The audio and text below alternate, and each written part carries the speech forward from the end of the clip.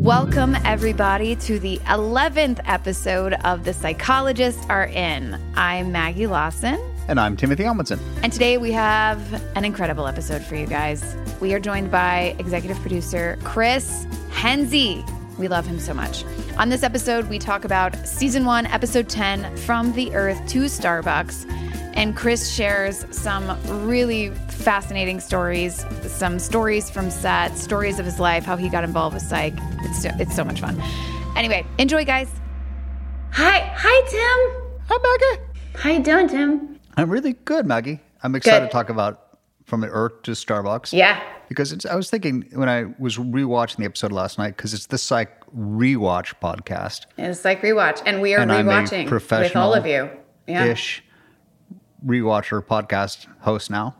And I was really struck by even the fact that Starbucks is in the title, because Starbucks has been such a part of your and my friendship. And in our downtime, Max and I would often go hit the Starbucks together and hang out. That was our thing. There's one particular spot in Vancouver, which is kind of right around the corner from where we always used to stay. It's on Rough Street, where there's two Starbucks that are kitty corner to each other. So we'd have to be very specific about if we're meeting a Starbucks. Going one way or the other. So there's Starbucks and Thurlow. And Robson Street, there's Robson and Thurlow. Yeah, so at Robson and Thurlow, if you're going sort of heading, what would that be? North or south on Robson. Is it north-south or is that east-west? No, that is north-south. There's one on either side of the street, so it picks up the foot traffic on either side. And Tim, do you know? Wait, was I watching this with you? No, I don't think so. Shrek? And I think it's Shrek 2. There's a joke. There's like this monster in the streets, and all of these people are hiding from the monster, and they are in a Starbucks.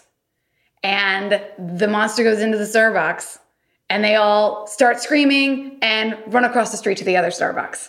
I don't remember. And I'm like, oh, this is totally has to be modeled after the Starbucks on Thurlow. And there's a one of my favorite pictures of you and I, Mags, being out on the town hanging out is the day where I kind of sniped by a paparazzi, and we were walking on Robson. We were coming back from Starbucks, that kitty corner Starbucks. Mm-hmm. And having one of our, I'm sure, many deep Maggie Tim conversations that we still have daily. And then one of my other favorite, it's still daily. We just don't. And then we'd be back in LA. Because they're everywhere. It was always an easy place. Like, we go, hey, where do we want to meet? Let's meet at XYZ Starbucks.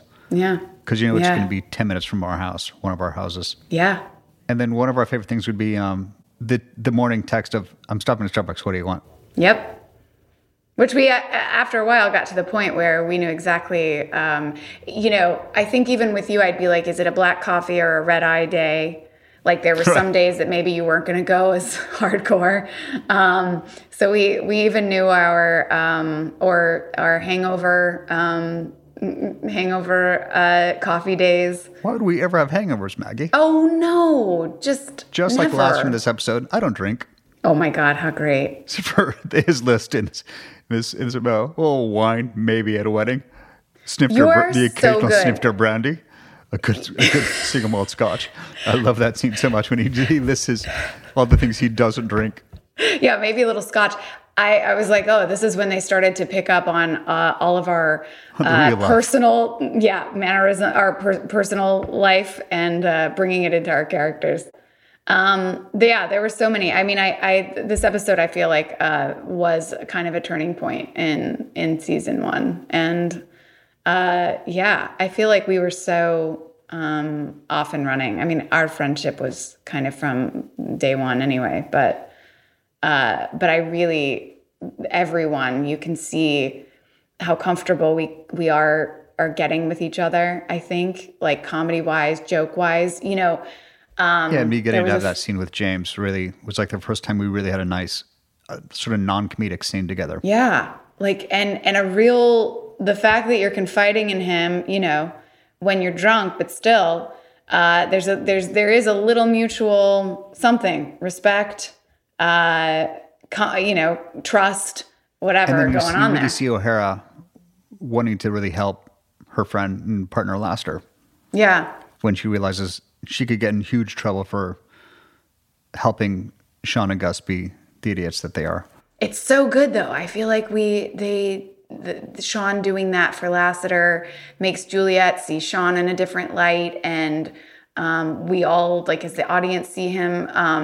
There's a funny moment in the chief's office too. I know we talked about the fish. The fish. But when we're having a conversation and I hold up my hand and he slaps it. Yeah. Which was a total Roday improv. I'm pretty sure there's a blooper somewhere. He just, every opportunity he could, he tried to crack us up and make us lose it, which usually worked. First in this episode, I noticed another first. What? Which was not, it's when Sean and Gus were walking out of the Space Center and Dulé reveals he got some digits. And Sean, it was the very first nice. Nice. It's nice. That's right. We were all doing Borat season one. Favorite of all of us, where James would just sort of go into Borat. Yep. All the time. Our crew started doing I feel like we still do. Like, it's such a default when we all get together. Do you know who I think that all originated from? Because he was our friend, and then he ended up doing an episode later, was Michael Weston. It feels like a Weston thing. Yeah, it is a Michael Weston thing. Also, Tim, you had to get COVID tested last week because you were doing... I was doing the television program This Is Us, and I actually had to text Dan Fogelman to say, buddy, I mentioned this. I mentioned that I was on the show. Am I going to get fired, or should we cut it out? And he's like, no, go for it. I love it. Okay, great. That's good. Well, without giving away any spoilers, how did it go? It was a lovely day. I know you've had a really good time with all of them, and it's such a great support. They love you. That's awesome. And every time I would get to work on the show, I mean, because it's still, I mean, that was the really, other than I think Last You Come Home, it was really the first time I was back on a set since my injury. So each time's gotten a little bit better. And this time, I mean, the first time you saw me on This, I'm obviously playing a stroke survivor, and it was all about him trying to walk. It was really beautiful. You're so good on there. I remember all of us pre-COVID times coming over to your house to watch that episode with you. It was such a special night. And I remember us texting right before you did, your first day, because you were saying that it was like the first time you were going onto a set that wasn't us, like our psych it wasn't my group or beloved whatever. psych family who knew it was going to take care of me no matter what happened. So it was a little scary, but they're a really lovely group of people. And so when I worked the other day, it was the first time I'd really done it without having to use my stick. I mean, I wasn't walking a lot, but it felt like a big sort of jump for the character. But like, I don't have to have this cane hanging onto it the whole time. And that's all about you, Tim. No, thanks. You're a warrior and incredible. And I love that they're writing all of that for you. We're so thrilled to have Henze on, because while we didn't see him, as much on what am I saying? Like an actor on screen, he's the guy behind the scenes, like taking care. He really was such the man behind the curtain. Man behind the curtain, exactly. All right, Tim, love you. Maggie, love you too. And when y'all are rewatching the episode, there's a scene where when you come in and say they're ready, the press waiting for you outside for the press conference. Yeah. And I improvised to James, how's the knot on my tie? And he goes, tight. Which actually, in looking back, the knot was not tight. Which is because, and I always took great pride in my tie knots, because I'm weird like that. But yeah, you're the reason an that expert. particular day it wasn't tight is because our incredible sound department, Johnny Lava and Carmen, the Lavenders, who I know listen to the show, started hiding my microphone in my knots. Oh my gosh. And Carmen would always come in and start messing with my knot to make room to loosen it, to make room for a mic. Oh my. So I then swear at her in a loving way. So that's why the knot is not super tight when y'all see it. But that was one of my first improvs where I was like, because it was always sort of James. I was like, I'm gonna make a joke. You made it funny. I made it funny, and it made You made it it funny. The show. You improv'd it funny. It was great. I love that scene. I'm so proud of you, and I'm so proud of that moment when I'm like, the press are ready for you. It's It's very You're sweet. adorable It's in this our episode. sweet side. Tim, how excited are we today to have Chris Henze here finally? Don't answer that. This is going to sound really fun. Well, first off, Chris, if you have been listening, I hope you have been feeling all of the love that has been thrown your way in your belief of Steve and the idea and putting everything together. And from the very, very, very beginning, like you were so instrumental, and you remain this way. I mean, you've been on the last movies you've been on with us every day, pretty much on set. You have been to all of our Comic-Cons with us. You are such a part of our everyday psych family. And from the beginning, stuff I never even knew, it's been really, really, it warms my heart to hear all of the stories from how Psych came together, and then also your involvement. I just have to say, I was thinking back on watching Earth to Starbucks. My very first impression when I met you was, boy. No, this is going to be really good. It's actually really good. And I think you'll appreciate it, and no one's going to be surprised. But like, he's such a good dresser. How did we all end up in this wardrobe in season 1? Have you been listening? Yeah. But listen, it's the first thing that strikes me every time I watch those old episodes. I was like, what is happening? Like, how did I allow that to happen? Chris, I remember being in a wardrobe fitting with you early on in the pilot, and you mentioning my sloped shoulders and how we needed to put some shoulder pads in to because you used to work in fashion retail, didn't you, at one time?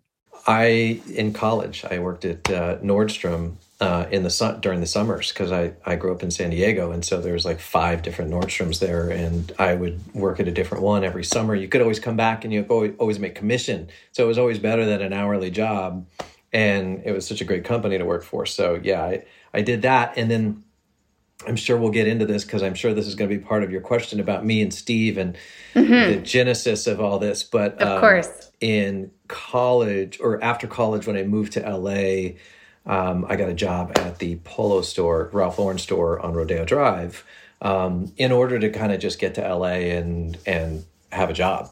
And it was like November or something, and it was Christmas season, and I was like, I can make commission there, and I can make some money, and I'll send out resumes, and I'll get a job in the entertainment business. And so I moved up here by myself with, a couple $100, and stayed at a friend of the family's parents' house in what I thought was LA. It turns out it was like Moore Park or something. It took me an hour and a half to get to work every day, and then I would go to the Polo store. And very good discounts there, because it's very expensive. But they did give very good discounts. I'm not surprised at all. This is very impressive how you got here, but also I'm not surprised at all. You didn't know that story? First. Yeah, I did. And then one day I was there for like 3 or 4 weeks, and I was like, well, I'm not going to get stuck working retail forever. Like I sent out a bunch of resumes. I mean, I was a kid and I was stupid, and I was like sending my resume. I've graduated, with honors from UC Irvine, and and I would send it to like the human resources department at Universal Studios. Like it was just, I'm sure, just going into like file, and nobody was calling, and so I was gonna maybe move back to Orange County, where I went to school, where Steve still was, or I was gonna move back to San Diego and save up money and figure out how. And like that week that I was trying to figure out what I was going to do, I started helping a guy buy clothes, and his wife, and he was an older man. He was very sweet, and his wife was very sweet. And he came in to buy a sport coat, and he ended up buying, I sold him 5 suits or something, and he was there for a couple of hours. And, he asked me, like, how long have you worked here? And I kind of told him I just graduated school and was getting into the entertainment business, blah, blah, blah, blah, blah. And that was it. And then I got a call from him at the store the next day. And it was like, hey, Chris, the phone's for you. And I picked up. It was Chris. And his secretary was like, 1 minute for Mr. Zifkin. And as it turns out, he was the CFO of William Morris Agency. And he said, I wanted to call because my wife and I were talking on the way home, and you're a great salesman. And I came in to buy a coat, and I ended up spending $5,000. And I don't know if you've ever thought of being an agent, but I'm the CFO of William Morris, and if you wanted to come in and use my name as a reference, so I said, wow, yeah, absolutely. I didn't want to be an agent.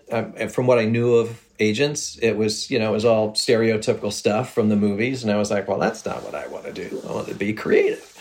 But I was not stupid enough to say no. So I went and sat down with the human resources person who, I was in a waiting room and they called my name and she didn't even look up. And then she opened up the file and she goes, "Oh, you're a friend of Mr. Zifkin's." And I was like, "Oh, yeah, Walt? Yeah.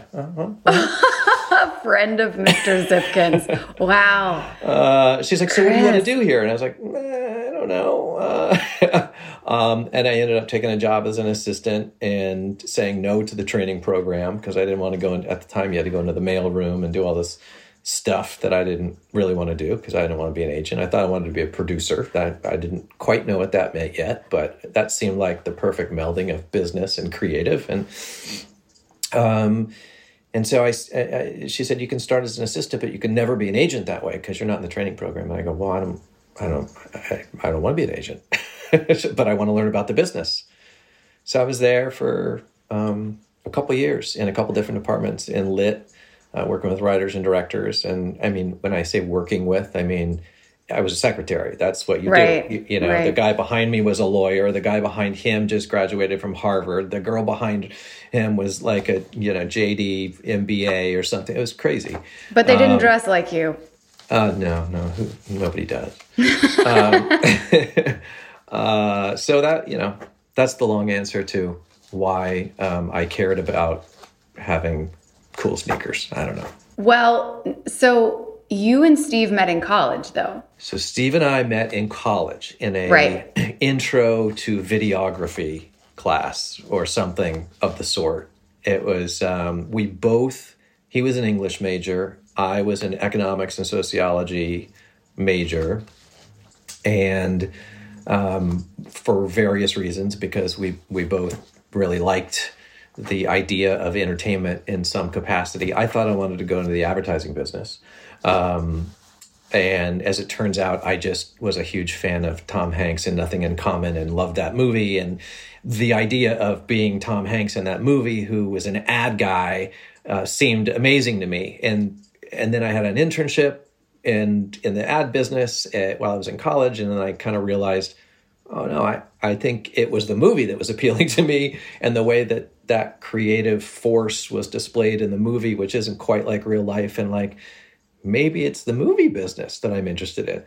And that kind of started me on a quest to take some classes because this was UC Irvine, which had, which still has an amazing fine arts program, but mostly theater and dance and, and not so much filmmaking, although they had a bunch of core filmmaking classes or videography and things like that.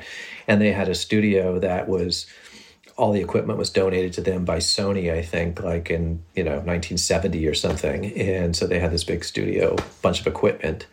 And most of the people that were taking those classes were taking it for their GE requirements because they were dance majors, or something. So Steve and I ended up in that class, and we both thought we were funny. And we both wanted to explore making short films and making movies. And everybody else was kind of there to, do these very self-important little video things or just kind of check the breadth requirement off their list.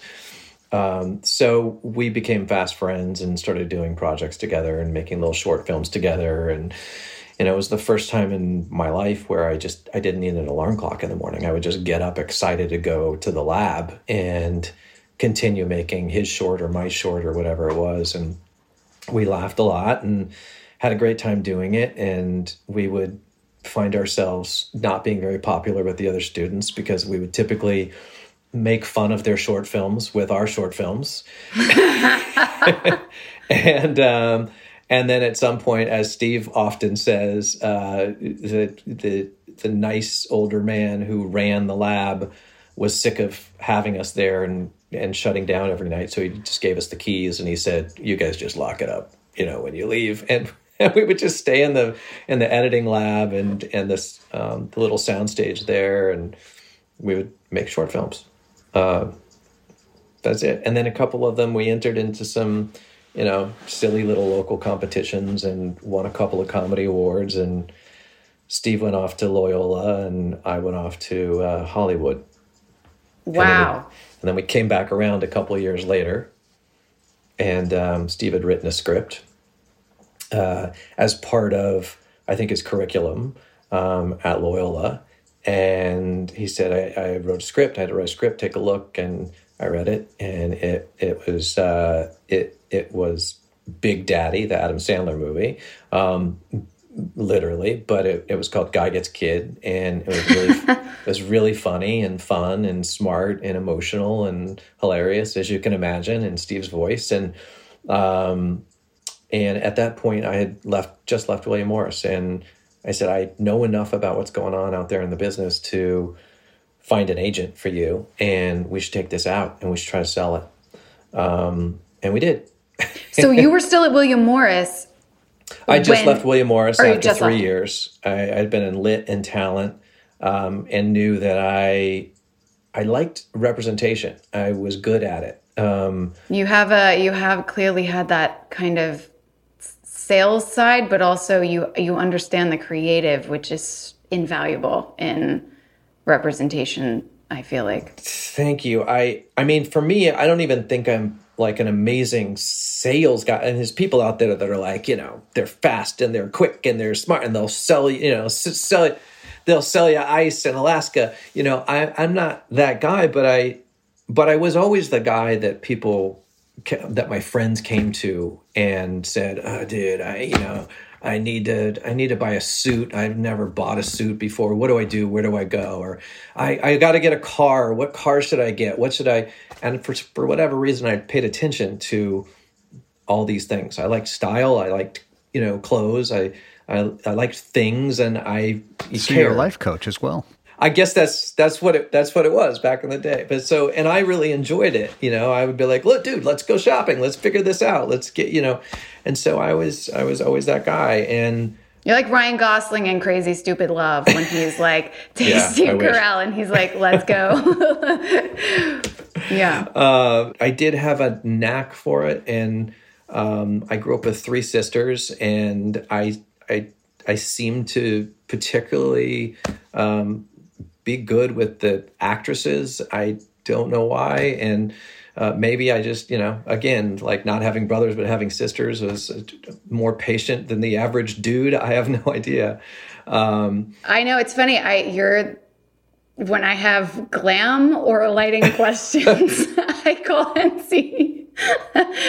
But you get it. You do have a knack for it. Yeah. The new year is a great time to focus on what is important to you. Whether it's saving money by ordering less takeout, learning to cook, or prioritizing your wellness, HelloFresh is here to help with endless options to make cooking at home simple and enjoyable. HelloFresh delivers pre-portioned ingredients to your door, including farm-fresh produce that arrives within a week, so you get convenience without skipping on the quality. Skip the trip to the grocery store, saving you the wait in long holiday lines and ensuring you don't waste money on excess food. HelloFresh cuts back on time spent in the kitchen so you can spend it on your other resolutions with meals ready in around 30 minutes or less. And that's actually true. A lot of times it'll say, oh, this recipe, like if you're reading a recipe book, like this recipe, it's 30 minutes, and it's never that. These actually are. Plus, they have quick and easy meals, including 20-minute recipes and low prep, easy cleanup options provide an even faster route to putting food on the table. Don't forget dessert, you guys. Satisfy your sweet tooth with seasonal, limited-time goodies like Dunkaroos cookie dough or Vanilla Delight cheesecake. I know I've talked a lot about HelloFresh on this podcast. Tim loves it too. It really is this easy, and it really is this good. It shows up. The food is so fresh. It is, and it's all spelled out, which is what I need in a recipe. I like spell it out for me, make it super easy. It's down to the minute. what it says. So if it says 30 minutes, it really will just take 30 minutes. I can't say enough about it. The food is so good. Did I mention Tim loves it too? Go to HelloFresh.com/pineapple16 and use code pineapple16 for up to 16 free meals and 3 free gifts. That's HelloFresh.com/pineapple16 and use code pineapple16 for up to 16 free meals and 3 free gifts. That is such a good deal, you guys, and it is so worth it. Please try it. But I didn't want to be an agent. I had spent enough time at that agency at that time in the world where it was still, there were still weird personalities there and abuses, and it was just past the days of like, you know, Hollywood bosses throwing chairs at people and stuff like that. I was going to ask, did you ever have a phone thrown at your head? But I did not, but not quite. But a lot of like, you know, verbal abuse and a lot of banging on desks and, you know, I just kind of looked around at one point and I thought to myself, you know, I've put some time in here, but do I really want to do this? Because I don't really want to be like any of the people that I see in this building, in those offices.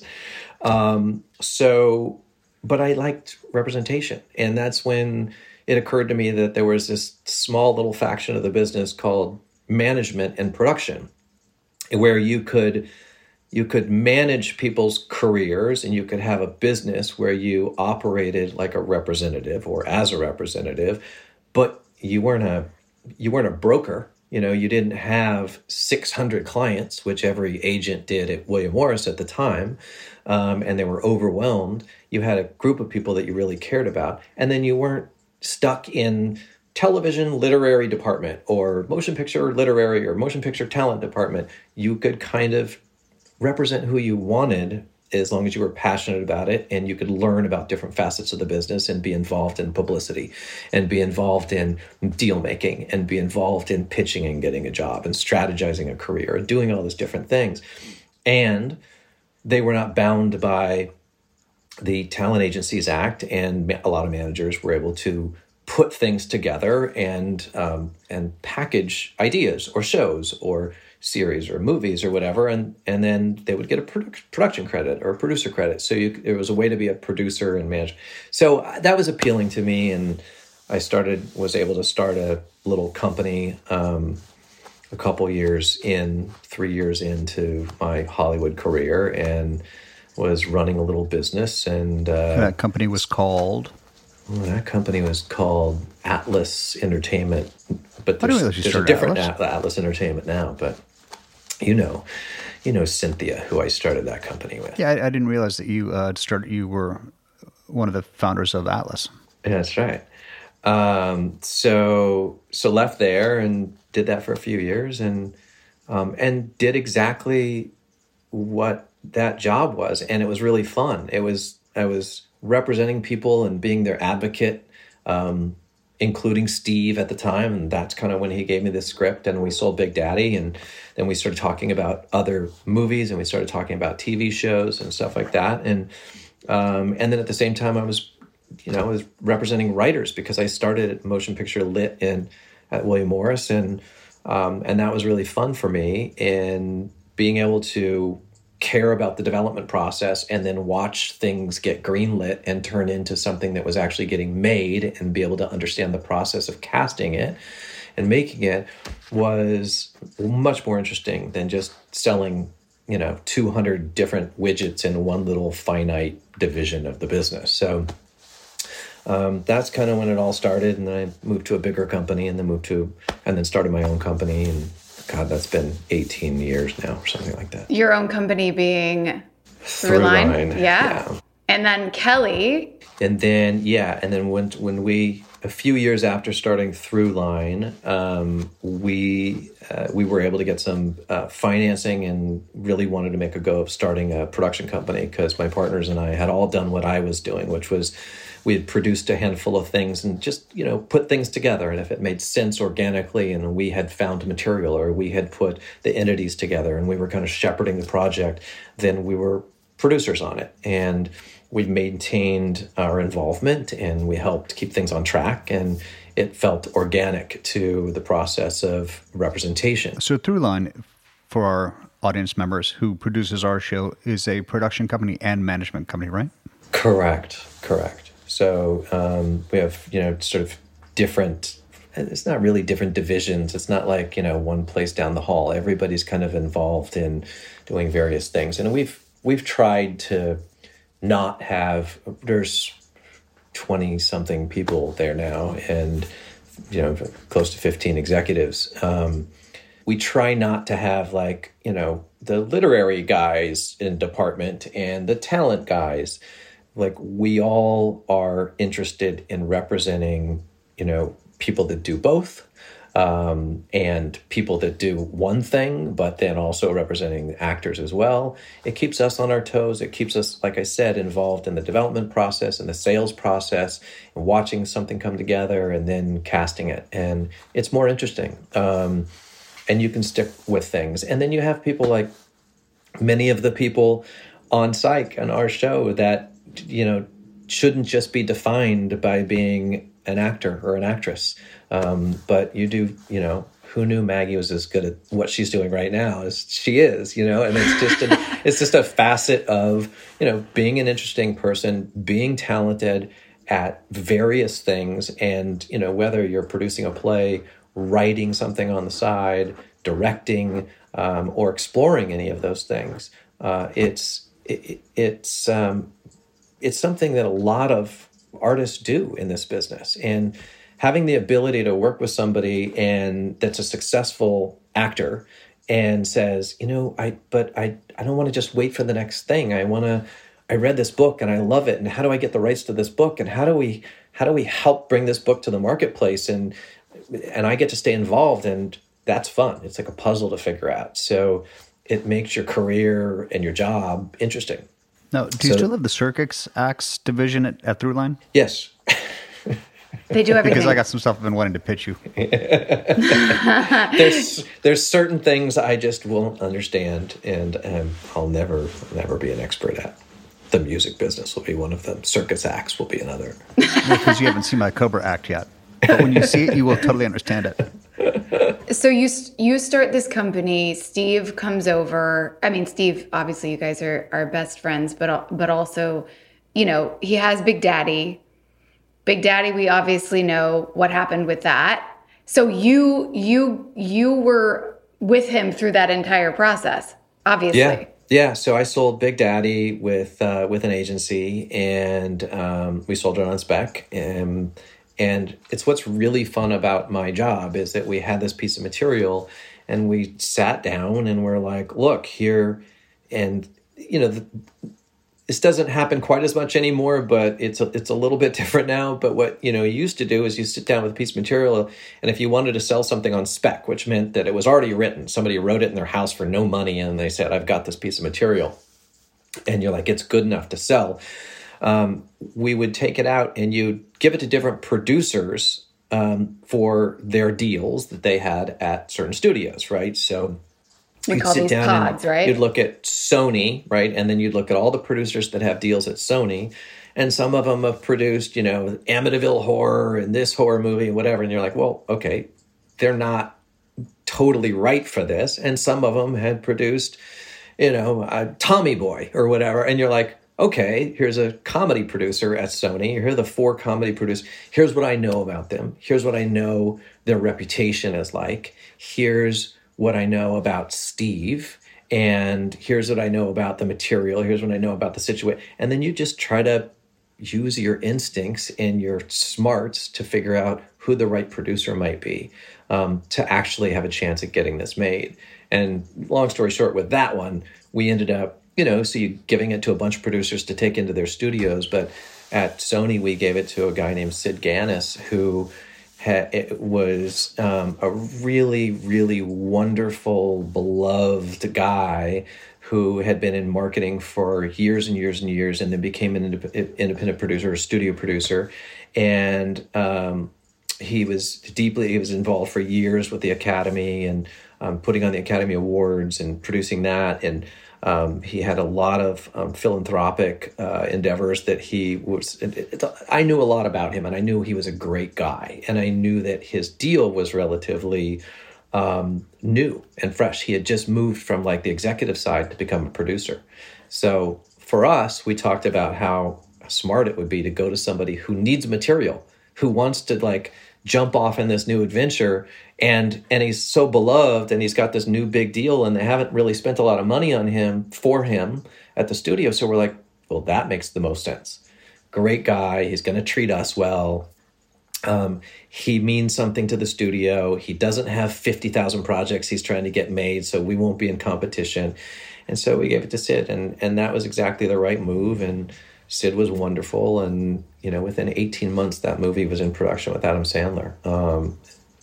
So it was... That is wild. Yeah. And it hasn't happened since. I mean, it's like one of those things where it's, like that Dulé is so hard to do. Like Dulé saying, you start off with The West Wing and you're like, okay, where's my next series for the next 10 years? You're like, okay, right. Well, we're going to go sell a bunch more and get those made. And you realize how hard it is and how you caught lightning in a bottle. And it was enough lightning that Steve could quit his day job and that we were off to the races. Do you mean the one at Disneyland? That one, yeah. No, he was working. At the time, he was working part-time in Hollywood. He had, and then I don't think he had quite moved up here yet, but he eventually moved in with me, and we were roommates. And I think maybe I was at William Morris when we were roommates. So, but yeah, he was working for a MOW producer, like just 3 days, couple days a week or something in her office. And just trying to kind of, dip his toe into Hollywood and figure it all out. I wonder why he didn't tell us that story. And then we sold the script and he was like, okay, I think I'm going to quit the job and I'm going to put together a bunch of ideas. And we made a blind deal at the studio after the script and we pitched some more ideas. We had a blind deal for Steve at Sony as like part of his, deal on Big Daddy. They were nice enough to say, we want your next idea. And so they, guaranteed him a sum of money and said, now let's go find another idea with the Sid, same producer. So I just said to Steve, like, come up with 10 ideas, one-liners, and we'll just, we'll go through them and we'll decide which is what we're going to pitch to Sid. And we did, and we pitched a bunch of things, and I can't remember what we ended up picking, but one of the things that they weren't interested in developing was this idea that this like guy gets into some legal trouble, and to get out of the trouble in the middle of the courtroom or the judge, he's like, well, I'm psychic. And he fakes being a psychic. And nobody can question that because it immediately splits the room in half and people go, oh, don't mess with psychics.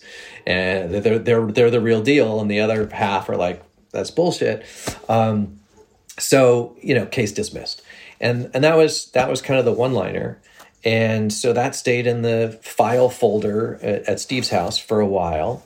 And then it cut to a few years into me starting Throughline and now having more experience in the business and all that. We had gotten some financing and went out and hired Kelly, who was leaving Fox. I think at the time she was an exec at Fox, and she was looking to be, and she'd worked for David Letterman, and she'd worked at the CW or the WB, whatever it was at the time. And so she had a lot of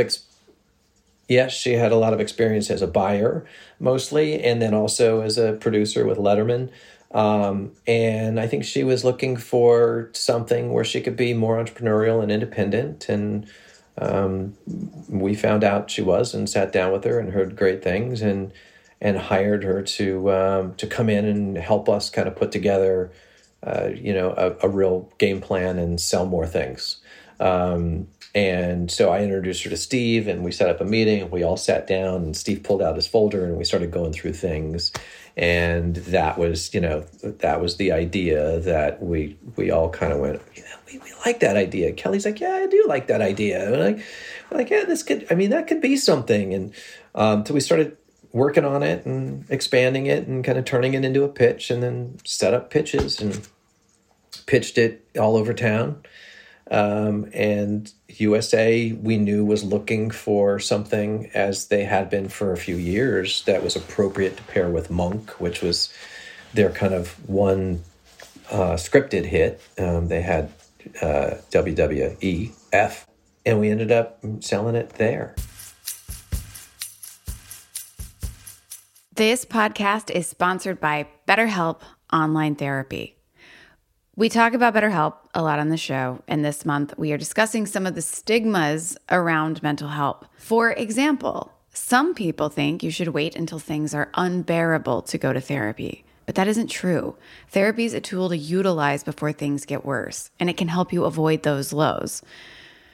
Honestly, I personally find therapy more helpful in the times when it's not crisis, even though obviously it's very helpful in a crisis, for exactly what I just said before about how you can prepare. You sort of get it's a tool to help you deal when those moments come up. I've actually been recommending BetterHelp to a lot of people because I think it's so easy to use. BetterHelp is customized online therapy that offers video, phone, and even live chat sessions with your therapist, so you don't have to see anyone on camera if you don't want to, which I think is also really great. It's much more affordable than in-person therapy, and you can be matched with a therapist in under 48 hours.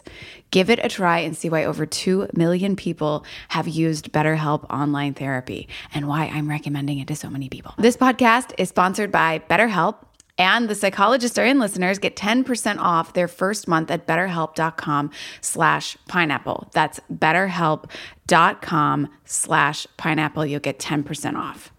So good. I've heard the podcast, right? So I've heard Steve explain it, and I've heard Dulé talk a little bit about it, and about USA giving us the freedom and the ability to let something breathe. And it's true. Very thankful for our executives way back in the day, 15 years ago, to give us the freedom to let something breathe.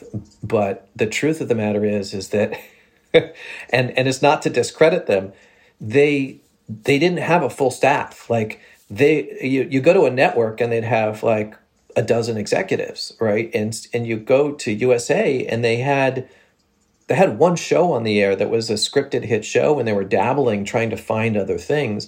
And they had like a couple of executives. I didn't know that. And so we weren't bogged down with people trying to kind of like put their stamp on things and overdevelop and overnote and all that. And we had, one or two people who really liked this idea and were inexperienced at sort of all the bad parts of, development hell when there's just too many cooks in the kitchen. And so to their credit, they all just kind of went, you wrote a great script. You gave us a good pitch. Go make your show. Which, as we know, doesn't happen very often anymore. And so we went and, what happened to us today, if we were that age and that inexperienced, is that they would say, all right, you guys are great. We're going to pair you up with a producer. And it's this guy who's producing something else for us, and we're going to throw it his way. And then he's going to produce this thing, and you guys can kind of be involved in whatever. And Steve will write it. We'll see how it goes. But they didn't do that. They just said, okay, how do you guys want to do this? What do you want the show to look like? I sat down with Mark Binky, who's still there. Yeah. And he was like, here's what the budget will look like. We want you guys to fly up to Vancouver because we think it's a better place to make this for, you might want to think about changing the location to like Seattle or something because it's Vancouver. And we're like, no, we're both Southern California boys. Like this was supposed to be about a guy who could live anywhere he wants because he's kind of a freeloader and just goes job to job and he's got the best life. He's going to live at the beach. So then we had to figure out how to make, Vancouver look like Santa Barbara for a long time. Okay, on that point, why didn't we have Sean live in the Wienermobile in an RV park in Malibu like Rockford? We should have, because we certainly used Rockford files as a template for a long time. Well, we also had an experience with the Wienermobile. Well, that's true. I don't think at the time we probably could have, at least we didn't think we could have afforded the actual Wienermobile. Right. But yeah, that would have been fun. We could have, there's so many things we could have done. There's so many ways we could have gone. But we went the right way because we're still here. It finds itself. It finds itself. And honestly, I know I'm talking so much. I could talk about this for hours because... Oh, this is just the first time you're here. This is like... Because I haven't even gotten to the process of, casting this and finding you guys. And if it weren't in the middle of COVID, and had I not just had COVID for the last week, I would have gone to my office and pulled out my psych file, which I know I have in my office in Beverly Hills, in my little casting sheet. I don't think I have the one that says Tim Amundsen, but I know for sure, and at some point I'm going to frame it for you. I have the one that says Maggie Lawson, and underneath the little notes section in my little 27-year-old handwriting, it just says, love her. Oh. That's so sweet. And that's going to make me cry. But you also, it's just like, we were also, 27, like, it's just such a wild thing to think back on now. And like you just said, how things have changed. I don't know that shows, I mean, actually, I don't really even think shows then had, as you said, there's always like, we're going to pair you with this producer, or this person has a pod, so blah, blah, blah. Like this, for it to be your baby with Steve and everything to be like, okay, guys, make your show, as you just said, is really unheard of and dreamy. But I do think that is where, given your vision and everything you all put into it, is where the magic, it was allowed to breathe. It was allowed to like find itself. Like there's magic in that, Well, and that the breathing part again is, again, I don't mean to de-emphasize, the fact that there were executives that fought for us and believed in us, but part of the breathing was the fact that we ended up on a cable channel that didn't have a ton of programming. So there wasn't a line of other pilots sitting behind us waiting for us to not do the right number and to just slot us in because we were too expensive. Let's try the next one.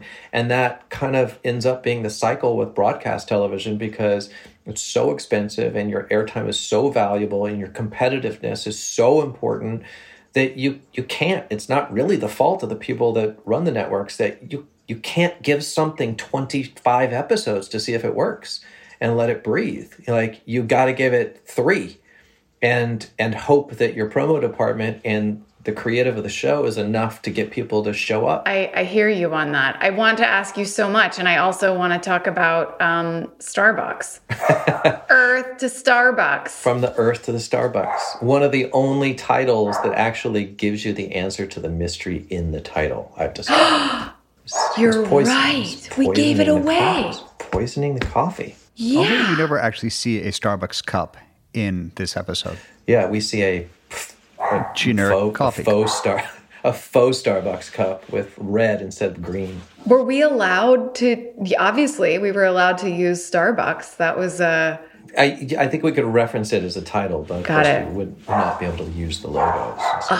That is so funny. But yeah, I have so much to talk about in that episode. I mean, that episode was... there were so many firsts in that episode. I believe... That's one of the things I wrote down. Yeah. Yeah, I believe it was the first Jackal, the beginning of the Jackal. We had not heard of the Jackal, and it's so funny because, I mean, the Jackal, that plays out... Well, Act Natural, I do believe, started in the episode before, but this is like the second episode where we use it again. I noticed the Act Natural. You're right, though. This had so many firsts. The term nutshelling, I think, which we went on to use, several times, was first used in this episode. That's some excellent nutshelling right there. I felt like on a personal level, from Henry to Lassiter to me working with the boys and having this like my, kind of an inside joke behind Lassiter's back, or inside scoop behind Lassiter's back, where we were sort of playing this thing with him.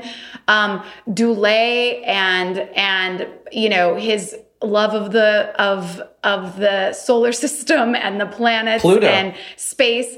It's the introduction to Pluto. And that was improvised? I'm apologizing for the tail that you'll sometimes see Never. fly through my frame. Never because- apologize for the tail. It's a dog's tail, everyone, just so you know. Or it could be a monkey's tail. We're not Hi, sure. buddy. That reminds me of your Lucy. Let's see. Yeah, I mean, it's crazy. And, the one thing that I was talking to Steve earlier today, and I, of course, just rewatched the show, that episode last night. And I was like, there's something about that just wouldn't be, we'd get too many notes. Like there'd be too much pressure to cut this down. But if you remember the way that show starts, the way that episode starts with Tamara Mello, who's a lovely actress, She's so great. who Sean goes on a date with, and Tumblr's you're dive in bar. season 1, episode 10. You're 10 episodes in. But we, Steve, all of us, took maybe 10 minutes to fashion a complete scene with a guest actress who never shows up again after that scene. And the scene is him going on a blind date, thinking he's going to get lucky or whatever it is. And then it features a bunch of stuff. It features the fact that he does what he does and he's got this magic that nobody else has. So we're still reinforcing sort of what the premise and the magic of the show is and why this character is special. He notices the necklace on her. He notices the phone the phone call she ignores. He notices all these things that people wouldn't notice, and he starts to put something together. And then what he puts together is the fact that she misunderstands her relationship with her boyfriend, and he helps her, and he does the right thing. And he's a good guy, and he saves a relationship from imploding. And he's like, "Here's what you need to do: go call him," And it's such a great moment. It's a sneaky little moment to say, "Hey, we're early in the exploration of our lead character, but here's what you need to know about him. He notices all this stuff. He's not like you and me. And by the way, he's a good dude." And all of that was accomplished with humor and jokes and clever moments and everything else. And then the reason he's really there in the bar is to see Lassiter and to see that Lassie is there drunk. And that starts the whole episodic story. That starts the mystery. So I think today there'd be so much pressure to get to the story, get to the mystery. We don't care about this character. We're never going to see her again. If he's there to meet Lassie, why do you even need that? Just have him come in and meet Lassie and get going and let's cut for time. Right. And then that Lassie thing becomes this foreshadowing of what the Carlton-Sean relationship could be down many seasons later. It's the first, I think, it's one of the first moments where he then helps his, nemesis at the department, where he's like, we got to help this guy. So again, he's a good character. He's a good person doing good things. But I was just so blown away because I'd forgotten all about it and it probably never really registered until I went back and watched it, that it was such smart work. Not by me, but it was such smart work, particularly by Steve and the director and, who directed that? Michael Zinberg. Mm-hmm. So it was just so smart to take the time to do that for our character before he goes into the Lassiter story, and then does the same thing for Lassiter. But we were going to have a long time to explore that relationship. And then it's just so genius that then you get into the Lassiter story and it's compelling, and you realize that he's drunk, and you realize that he's got problems at home, and you realize that he's struggling with a case, and you get all this information and you start to get into the case, and that scene goes on for 5 minutes and you're ready to roll. And then all of a sudden you've forgotten about the girl and you hear, "I'm engaged." And it brings you back and buttons the scene. And it was just it's so good. It's so good. It's so good. And also, I think you were just hitting it too about, and Sean being a good guy. If you think about it, this entire episode, in a lot of ways, is a selfless, he's not really getting Sean. this is for Lassiter. He's out here solving this. He's leading me on a, he's giving me clues to get to Tim, or to get to Lassie. And so if you even past the opening scene, almost the entire episode is about him. That's a really big deal. And I still love that, like, the childish, like his dad being on a date and he reverts to being like a little, like a 12-year-old, mad kid who is confused and like he can't help himself because he's having all these feelings. It's like all of that in a matter of a few scenes. It's really, It's a really good episode. Maggie, who would have thought that in Psych the Movie 3, we would be calling back that moment where he's at the door of his dad's house going, do you have a woman in there? Yes. Isn't that wild?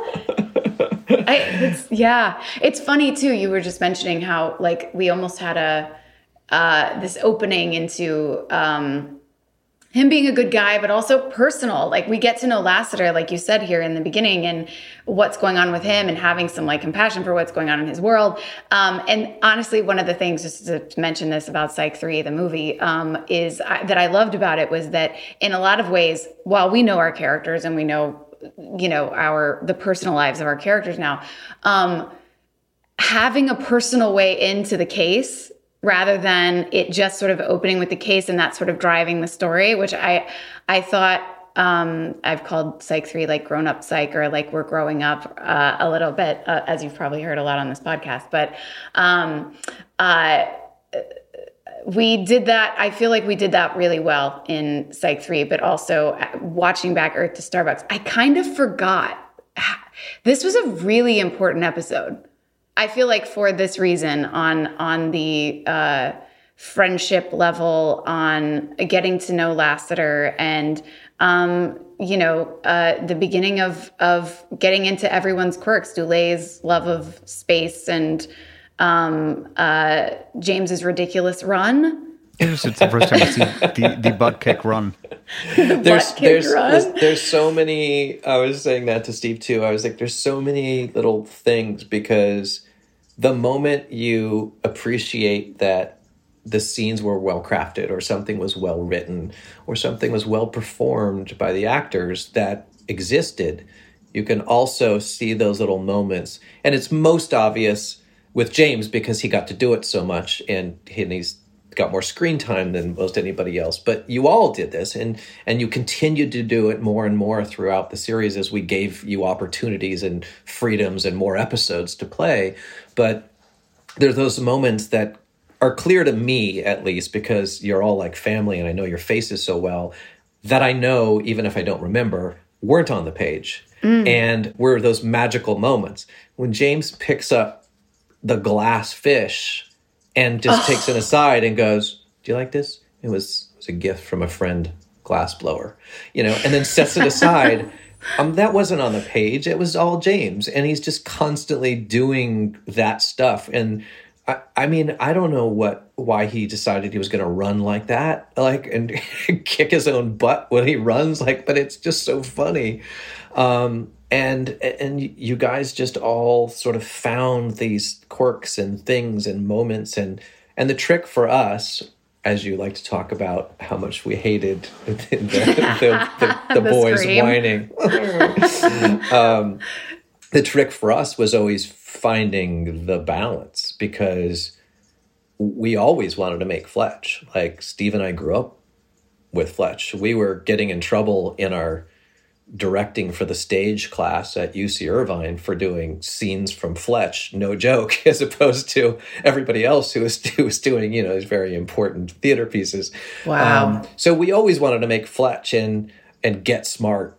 That was always the tone we were going for. And of course, we were at a network that the only thing they understood really in terms of tone and what they wanted to make sure we weren't going off the rails too much from was Monk, which was very funny and a great show, but not nearly as ridiculous as as we got pretty often. So it was always about like, oh gosh, are they going to understand this? Are we gone too far? Are we being too silly?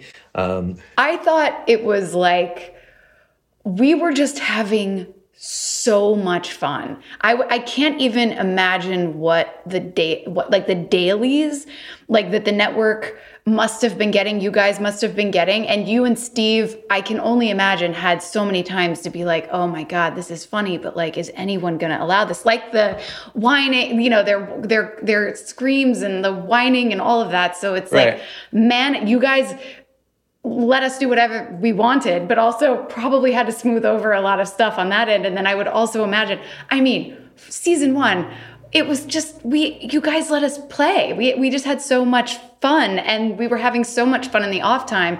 And that I'm almost wondering if that was more like, just make sure they're not getting too carried away, even offset, just because that's what I thought when I was like, oh, they brought somebody up to babysit us because we're having too much fun. I think you hit the nail on the head when talking about these sort of character points that developed, is because you said the word opportunity. You gave us all the opportunity to kind of figure out what we were doing, what we wanted to do, and who we wanted these people to be. After a long day, I just want to curl up on the couch and get lost in a gripping story with characters I can love and hate. Is that too much to ask? Nope. Thanks to Sundance Now, I always have something to watch that is binge-worthy and that I can be obsessed with. I love obsessing about my shows. Sundance Now is an ad-free streaming service created by AMC Networks for people who obsess over riveting storytelling and fresh perspectives. Sundance Now has original prestige dramas, international thrillers, and bone-chilling true crime shows. Every show is a sleek production with sexy lead characters. They've got shows like the hit British series, A Discovery of Witches. I love this one.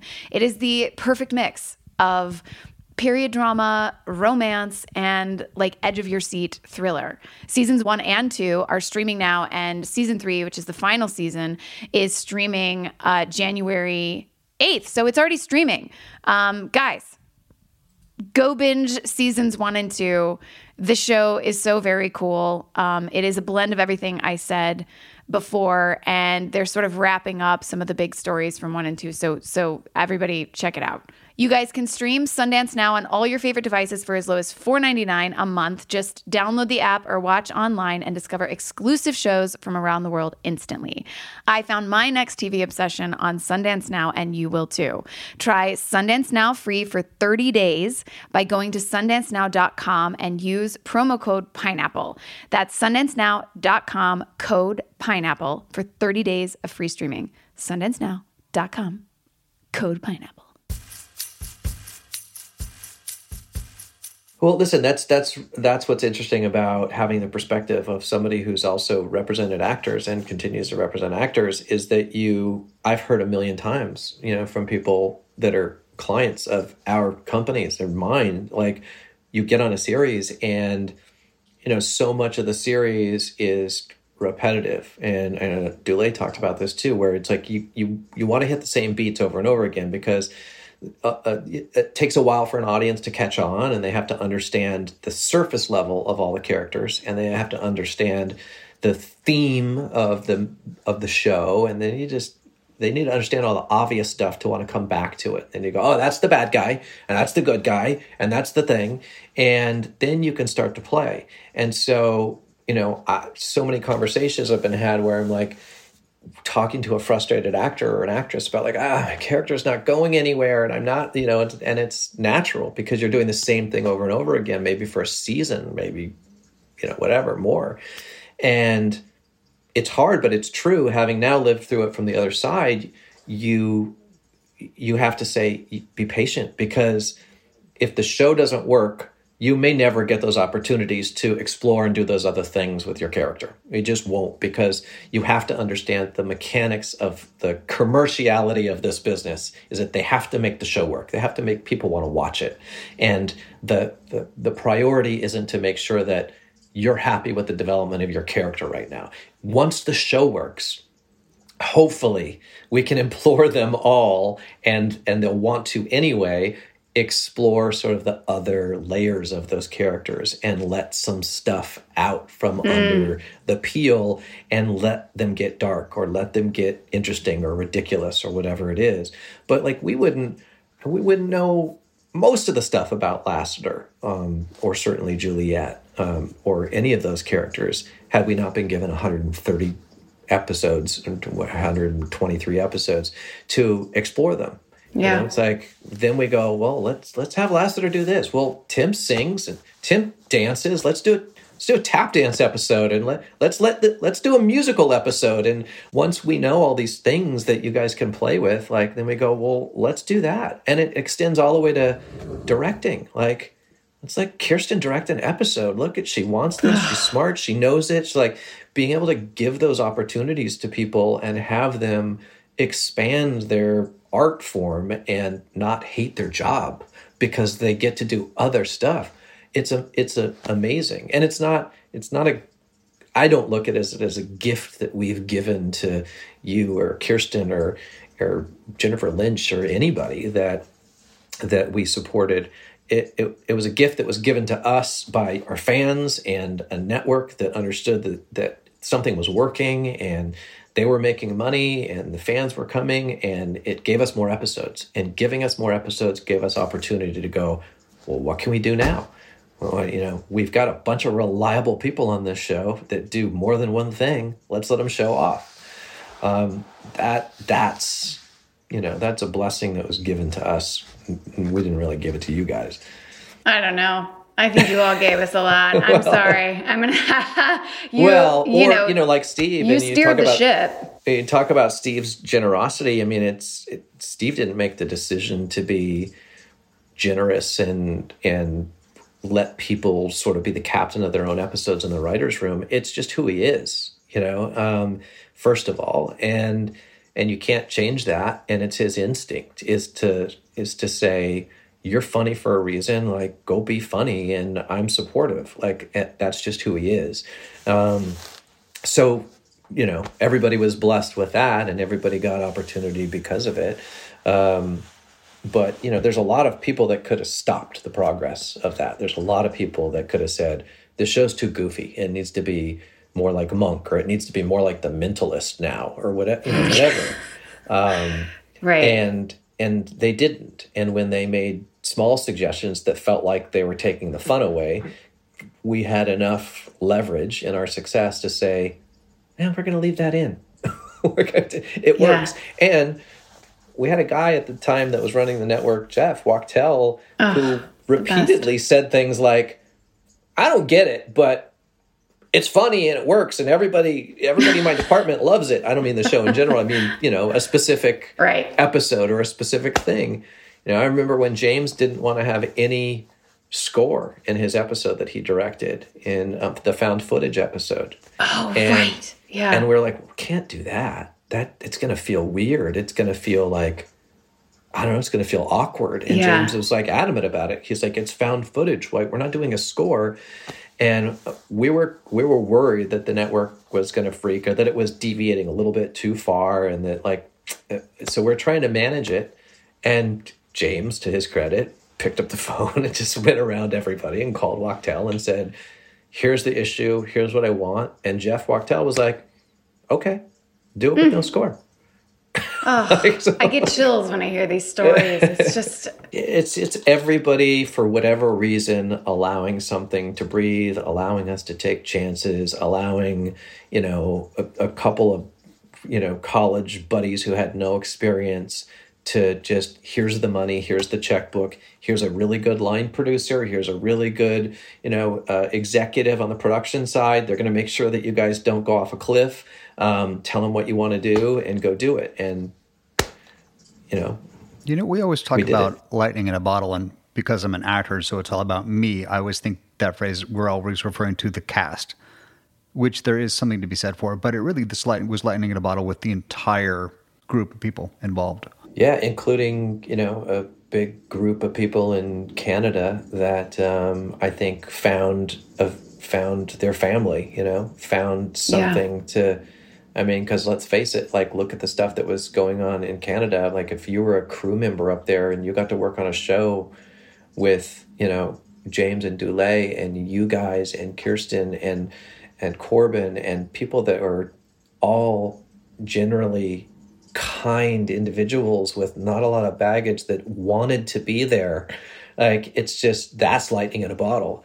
And it creates an environment. And to have the two guys at the top that were on set every day, and both good, protective men who wanted to, I mean, they could have been women, I don't mean men, but they were men, not boys. And they were protective. Right. They were protective of everybody on that cast and crew.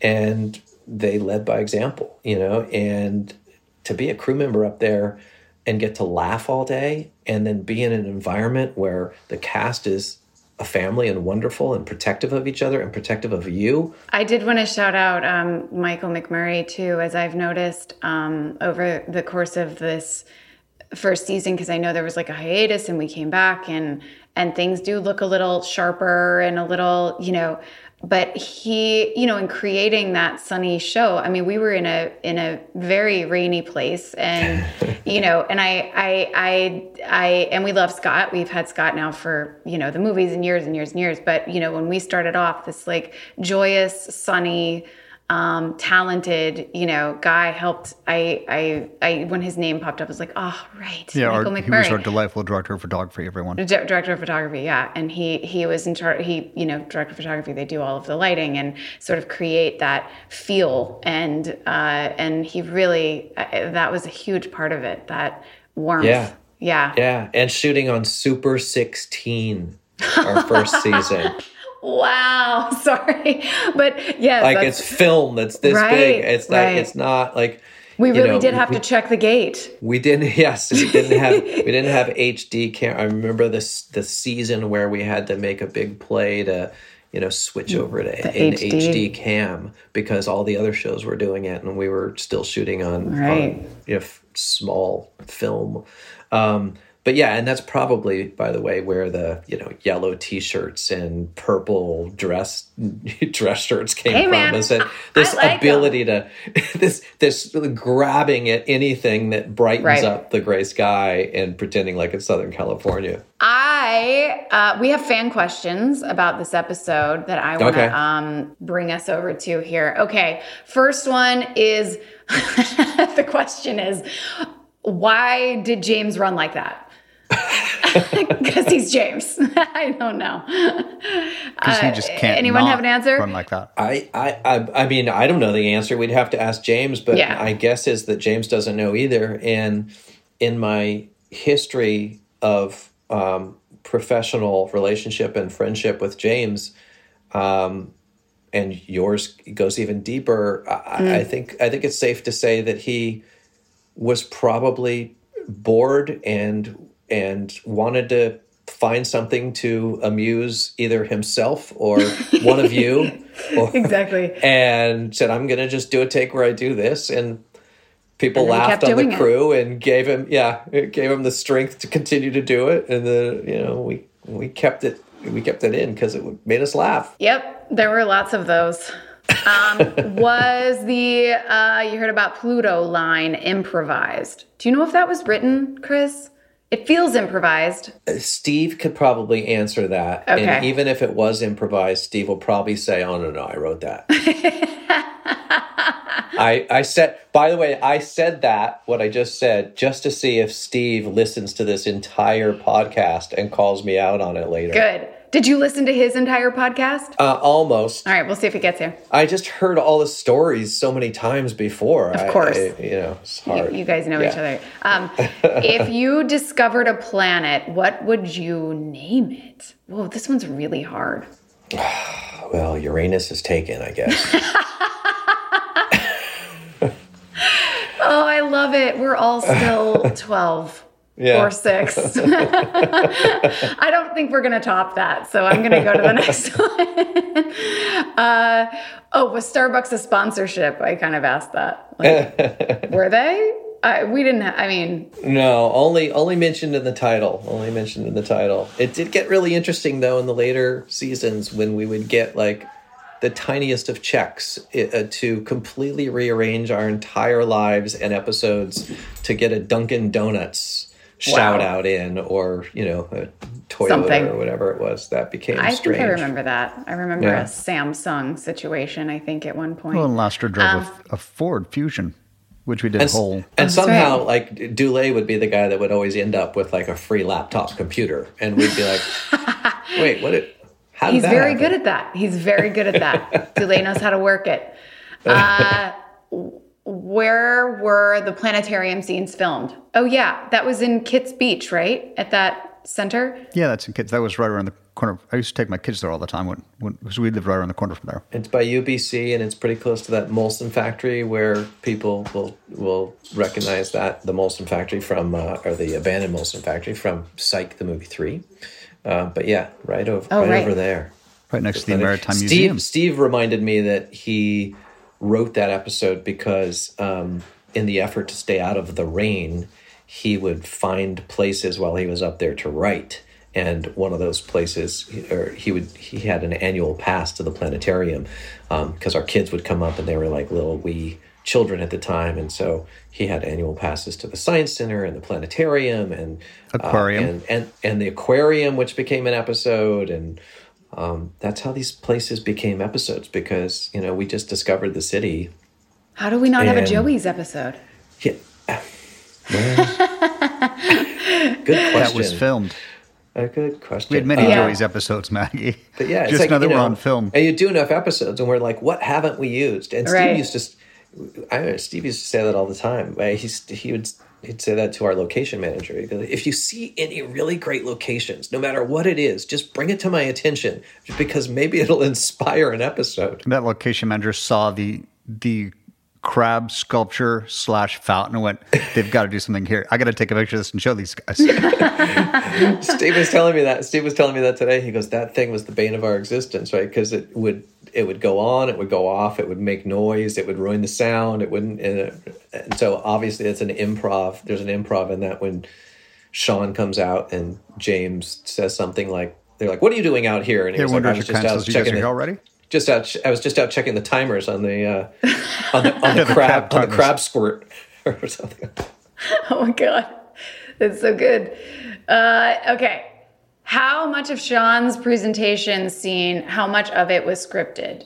Probably most. Oh, and he's in the planetarium. I've had that conversation with Steve recently, as recent as today, in fact, because I asked him who came up with what's the infinitum, the infinitum octopusium or whatever it was, and I said that sounds like Berman to me, and I was like, and the hammer of Jeff sounds like you, Steve. It's that sounds like you. And he goes, hammer of Jeff definitely was me. He was like, that was for Wachtel, and then I realized maybe it was a Bonnie Hammer Jeff Wachtel thing. Oh. He said that originally he had some like 5-minute, 5-page scripted thing in there. It just got more and more ridiculous. And we just used the funniest moments of it. That makes sense. What was it like working with Richard Kind? He was so great. He's sweet. He's a sweet guy. So sweet. He's what James would refer to as a journeyman. He is a journeyman. A journeyman.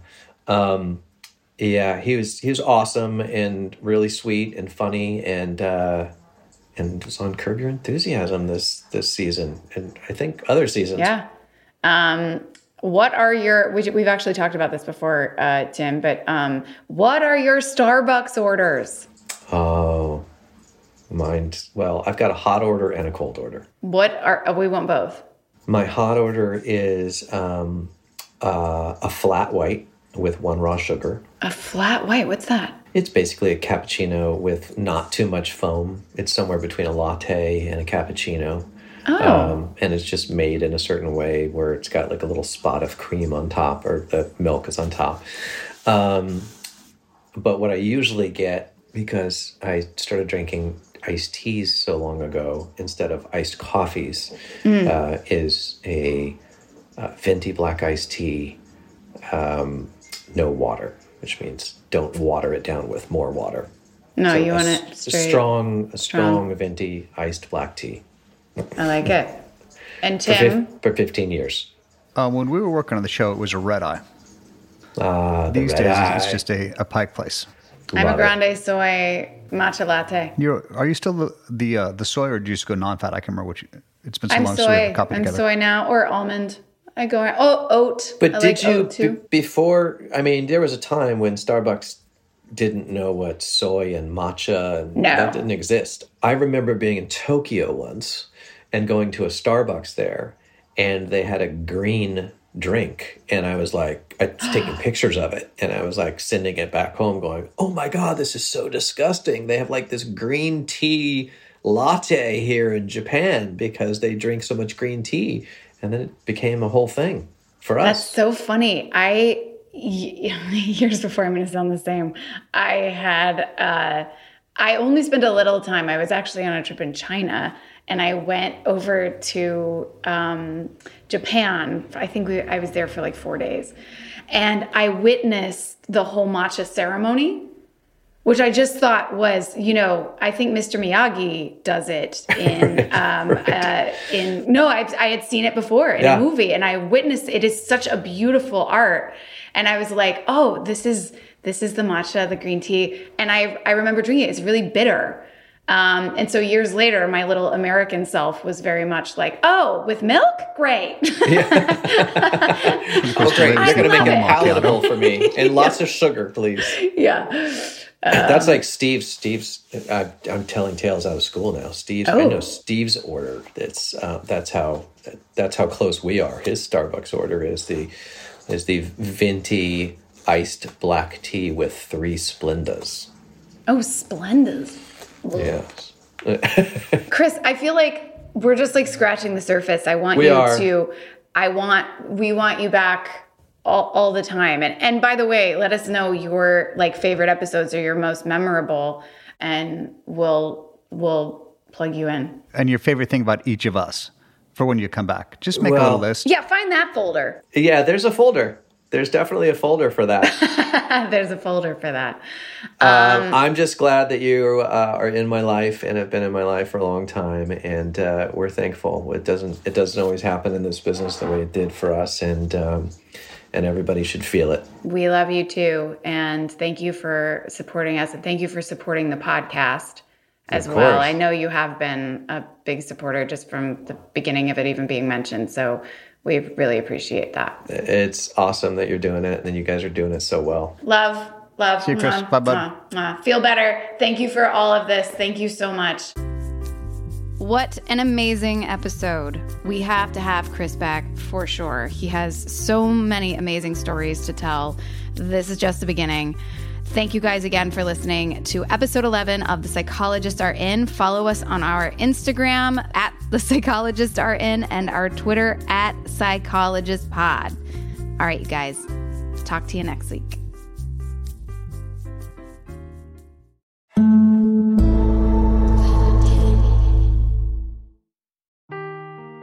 Seeking the truth never gets old. Introducing June's Journey, the free-to-play mobile game that will immerse you in a thrilling murder mystery. Join June Parker as she uncovers hidden objects and clues to solve her sister's death in a beautifully illustrated world set in the Roaring '20s. With new chapters added every week, the excitement never ends. Download June's Journey now on your Android or iOS device, or play on PC through Facebook Games.